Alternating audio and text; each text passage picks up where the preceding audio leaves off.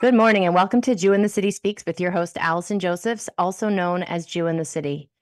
On Martin Luther King Day, there is a lot that we can talk about in terms of the historic connections that the Black and Jewish community, and of course, I must say that there are Black Jews, so we have to acknowledge that as well. The bonds that we have shared for generations in this time of our post October 7th world, reflecting on Martin Luther King's support of Israel. He clearly stated that anti Zionism is anti Semitism, which was so clear and concise decades ago for him to say that. And that's an issue now that, although it is apparently obvious to Jews all over the world who are being attacked in the diaspora for being Jewish, even though there is a conflict and a war going on in Israel, it was amazing that he stated those things back in those days. And to, kind of dig into the relationship of the Black and Jewish community in the present day, I invited an incredible woman that I met recently.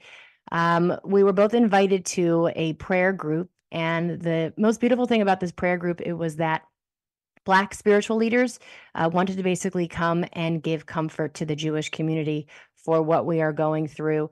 I've done different roundtables, interfaith roundtables with the Black community. I always get so much out of it because it is so clear to me that there is so much that we share, so much pain that we've lived through, and that we are stronger together. And Victoria Boyd, my guest today, is really an exceptional woman. She was discovered by Jay-Z. She is a Grammy-winning singer and songwriter. She actually sang for us on that call, which was just incredible. And I'm so delighted to have her here today. Victoria, thank you so much for joining us. It's my pleasure, Allison. Thanks for having me. So, I think what I noticed about the song that you wrote months before October 7th, that really drew me to you. So the interesting thing about the song you wrote is that as an Orthodox Jew, I can't actually pronounce it because we don't say the name of God. Right. So for educational purposes, I will state that it's El Shaddai, but we normally would call that Kael Shakai to not utter one of God's sort of unutterable names. But this song is full of verses from the Torah, the Bible, scripture that we share together. And it really moved my heart. And so I guess first off, I would love to know, where did that inspiration for the song come from? What was your education like in terms of, growing up with the Bible? Yeah. So specifically for this song, it was the beginning of COVID in New York City, and everyone was told go inside your apartment and don't come out till further notice. And I just remember being in my studio, and it just felt like it's the end of the world. And I just remember overlooking the whole city from my window, and I just had a prayer in my heart. The reports on the news were all talking about dying. The fear of dying was what was gripping all of society at the time. And I said, if we meditate on dying all day long, then we might have more deaths from suicide or just from the declaration of dying over and over. Like, that's going to have more power than the actual disease of COVID. So Mm. I wanted to flip this term of dying and flip it from a declaration of death and use these same kinds of vowels to have a declaration of life. Mm. And so I decided to write a song called El Shaddai, and that was my inspiration for like, if I can just mix a song that is so catchy that has people declaring El Shaddai, El Shaddai, El Shaddai over and over again, they're going to be declaring life instead Mm. of death. And so with that being my objective, I went to my piano and I just started playing these chords. And I started immediately, my mind went to the children of Israel, because that is where God introduced himself as El Shaddai to Moses when they were coming out of Egypt. And well, at first he introduced himself. Now I know it's completely different in the Torah, like the terminology and everything, but in the Bible he introduced himself as I am. No, it's the And same thing. It's the same thing. okay, Yep. yeah, and then later on he filled in the blanks of all that he is. I am your Jehovah Jireh. I am your healer. I am your defender. I am all these things. And so the first name that he defined himself was I am Yahweh, and then it was later, if I'm not mistaken, I know you're a scholar on these things, but if I'm not mistaken, it was later uh, identified as El Shaddai, just Almighty, and so basically, I just kind of like was pulling themes from the journey of the children of Israel, and I used it for these verses. But I also wanted it to be through the sound and the lens of the the, the need of today, because evidently we all needed a deliverer in that moment at the time, and so I wanted to play on all the times in history when there was need of El Shaddai, and how the people that called on him would humble themselves and cry out, and then he would respond. And so it was originally written in response to COVID, but now it's even more pointed, more specific, and it is exactly what historically the children of Israel um, uh, cried, and now there's another posture of humility and crying out. And I feel as if this song, was created exactly for that. And I think I might have told you this, that there is an idea in the Talmud that says that God creates the healing before um, the hurting, and so in this case, it does feel so on point, and the Jewish people for sure are calling out with that sincerity, like I've never seen in my life. Mm. Where were you when you heard about October 7th? How did that, I think I've heard from so many Jewish people how we experienced it.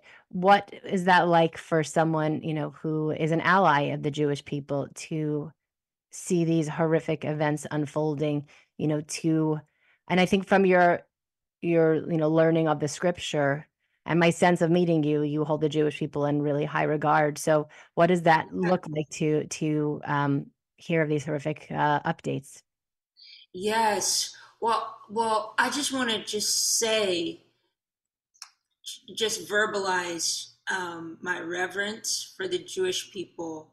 And the reason being is because you guys you are the mark of the true and living God in the earth. You're the original first covenant people in the earth. Everyone that's a Christian is engrafted into the original covenant and the original foundation that God set with between Abraham, Isaac, and Jacob. And so as a Christian, I'm getting to learn more and more as I grow the origins of Jesus and the foundation that he came from. And in order to better understand my identity in Christ, it's important to understand who he is, and the origins from which he came, and the prophets that came before him, and the original covenant people. And so when you look at history, there has always been a force to kill and wipe out of the earth God's covenant people, because if you remove the covenant people, then you're removing the mark of God in the earth. It's like it's like you're removing the people uh, through which God reveals Himself, and God governs things. Now, I know that not every Jewish person even believes in God. I know that not every Jewish person is in agreement with God and His ways and His laws. And so I'm not saying that there's like a special um, respect of persons, but there is a specific chosenness. And when you've had to carry the burden of, I don't want to say burden, when you've had to carry the responsibility of being in covenant with the creator of heaven and earth, you know, and there's a responsibility with that, meaning you can't just live like everyone else and expect to get away with it. There's like like you I can't want to just just keep saying amen to everything. And you know what? I think sometimes it does feel like a burden. There was an old Yiddish saying that I think pushed a lot of new immigrants out, Jew. That was what some kids grew up hearing and sort of getting that message from their parents. They were like, well, I don't want to do it anymore. And, this is sort of an interesting point in terms of assimilation and what Jewish and Black people both face with racism and the fact that Jewish people have some ability for at least small periods of time to maybe assimilate, to maybe lose our way, to maybe blend in with the larger culture, but it always comes back. And I think the most fascinating thing is that I am someone that was raised more secular and became more observant. So I have dedicated my life to, a relationship with God and, studying the Torah and speaking to God throughout my day. And really for the purpose of just living a life with a transcendent meaning. That's what drew me to an observant life. I had an existential crisis when I was 8. There was a triple murder in my school. A father killed both kids and himself. And I was just launched into this, deep search of, does my life have a purpose? And after many years of insomnia and off and on panic attacks, I discovered my own heritage and the wisdom and the richness in my own backyard. Um, but the thing is that most Jews today do live more assimilated lives. And what I would say is that October 7th was a wake-up call. And can yeah. I tell you, also, a lot of Jews were warned. We were warned by parents, grandparents, that it always comes back. It says during the Passover Seder, in every generation, our enemies rise up to destroy us. And so this is, and what I actually realized, again, because I've thought of the last few years a lot about the similarities that the Black and Jewish communities share. And it was a Christian Black man that said to me, and I appreciated his questions so much because sometimes it's hard to ask difficult questions or uncomfortable questions. He said, Jewish people seem to be doing okay right now. Kind of, what's your persecution? And I stopped and I thought, and I realized, you know what? When I was 4 or 5 years old, my mom sat us down and said things were good in Germany and things were good in Spain, and everyone eventually tires of its Jews. And one day we may need to run too. So I carried that fear, that burden, that worry with me ever since then. And when I asked people after this conversation, did you get such a talk? Did you get such a talk? I quickly discovered that many Jewish people get some version of that talk. Some people get a version of the talk of have your passport ready in case we need to run. And then I realized that this talk that Jewish parents give to their children is codified in our Passover Seder. And so, the Black community has familiarized the world with the talk that they give their sons. And it creates more empathy to understand what that might look like to have such fears. And I think the more that we can explain that Jewish people also live with, with fears, with what could come in the future, then hopefully there will be more understanding. Um, I Yeah. would love to get into a conversation. So what was your like biblical, I guess, training like, my kids go to Jewish school, which means that they're studying Jewish text along with, secular subjects. What does that look like in terms of Bible study for someone who grew up in your household, in your community? Yeah, so I grew up on the west side of Detroit, the urban inner city, and so the way that Detroit is was in the '90s is that you either grew up as a statistic, you either ended up on the street, drugs, gangs, pregnant as a teenager, or you were in church all the time and your parents were involved in church. You were, in Bible study, choir rehearsal, all the things. So you either came out really, really good or really, really bad. Hmm. There was no middle ground because it was almost like a war zone in Hmm. terms of all of the traps that were targeting young people. And so in order to circumvent the system and the traps, my parents, first of all, they just created a lifestyle that was very centered around biblical education as well as biblical lifestyle. And so that's how come I ended up with the name Victory. And I have 8 siblings, and they all have biblical names or really Jewish names. So my oldest sister, her name is Liberty, and then there's John Valiant, then there's Abraham, then there's me. I'm number 4, Victory, and then there's Angel, and then there's Israel. And Israel is actually born on October 7th, which is Wow. crazy. Wow. And then there is Thalia Mosea. Her first name is named after our mom, and then Mosea is like a feminine Moses. Hmm. And then there's Harmony, and then there's Michael. So Hmm. there's 9 of us, and so we were born and raised in Detroit. And now as you can see, like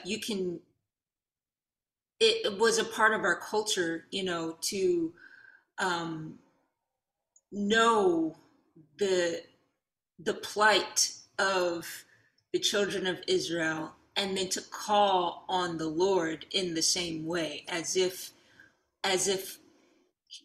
we too are in their shoes, because as if we too have the right to claim the promises that God gave to Israel, because through Jesus Christ we do. So it's not that we say that we are Jewish because we recognize the distinction, but we recognize that we have the right to claim the heritage and the blessings through what the Bible calls adoption. Hmm. So basically, the Bible describes that through Jesus, we can be adopted into the family of the saints and the prophets and all of the great patriarchs that came before us. As Gentiles, we get to be adopted and engrafted in. And so because of that foundation as a child, and being educated on that, so we were actually homeschooled, so we were able to circumvent a lot of the Hmm. normal, typical, um, all the traps, even that are just in the education system, Hmm. uh, especially in low income areas. And so being homeschooled, we were able to uh, just have more emphasis on not just intellectual education, but spiritual education. So that way, we can place proper value on the principles of God.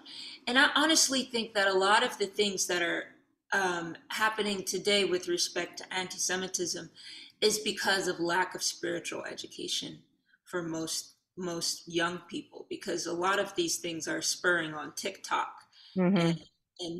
the platforms where, it's really, I mean, I understand that the narratives are hurtful, especially as they spread like wildfire. But when you understand that people genuinely just do not have education to understand full context, it kind of takes, and that's kind of like how I, as a Black person, when I know that I'm going into an area that is majority white and that has not had much experience in Black circumstances, I don't take microaggressions personally. I don't take certain things. I really don't even take things that are racist personally, because if people are informed, that's a whole other kind of racism. When they are informed and they're intentionally coming against, you know, because of evil.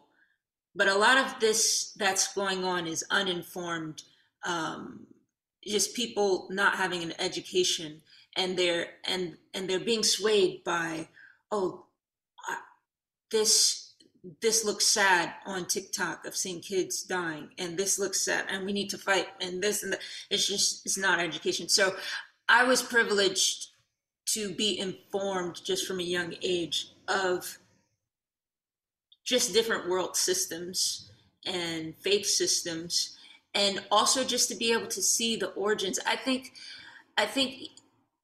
the alliance, honestly speaking, is really not as deep amongst, if you generalize it as Black and Jews, the alliance isn't as deep just on the basis of Blackness.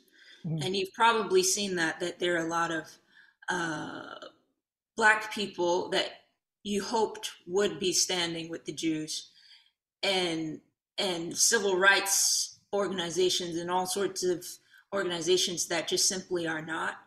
And it's you're going to find the connection amongst Christians, and particularly Christians that are, hopefully Christians that are Black, but it's not going to be limited to Christians that are Black, because this connection, when you're an educated Christian and you know that the only reason why we get to exist in such faith, in communion with Yahweh, is because this there was a covenant with the people that was stewarded for centuries. And then when Jesus came, he established a new covenant, and we that allows us to be engrafted in. And so if you cut the root, then the branch doesn't stand Mm. either. You know what I mean? So I really appreciate you saying this, because what I will tell you is that some of the most meaningful conversations that I've had with Black people, um, like moved me, and I saw the connection.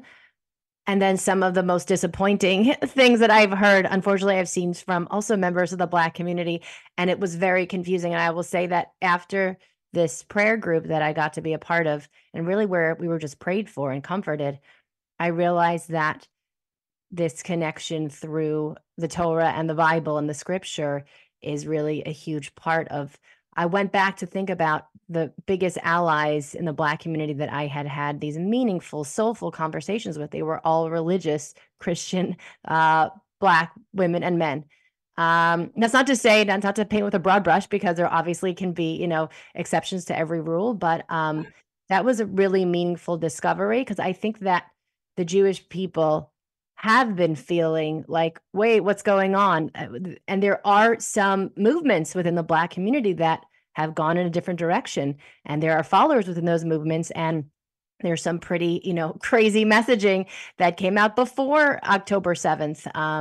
And so, yeah, I mean, I think getting back to sort of the MLK, subject, one of the things that I learned at this roundtable interfaith event that I did last year was that just as the Jewish community marched with the Black community, to fight segregation, there were HBUs that took Jews fleeing from Hitler's Europe, Germany, to be professors in their schools so that they could have a job and they could get a visa and come over.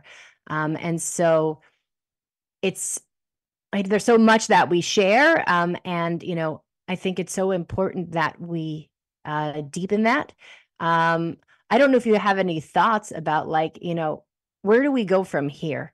I mean, I think just sort of knowing, what general direction to look in for, allyship and, places of, shared understanding. But do you have any thoughts about how we make the ties and the bonds of our community stronger as opposed to losing our way? Well, when I look at history and I look at um, Well, I'm going to say biblical history of times when Israel was in exile. It happened over and over again, from being in Egypt to being in Babylon with Esther to Babylon with Daniel, and so many. There's Nehemiah, and so many different times, and it was the Lord raising up um, a deliverer, right? And so I think that there, I think that there is,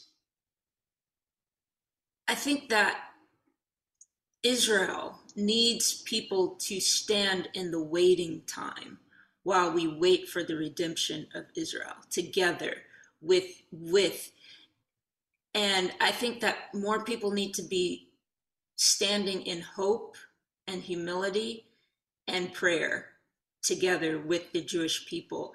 I don't think that everyone has the capacity to do that.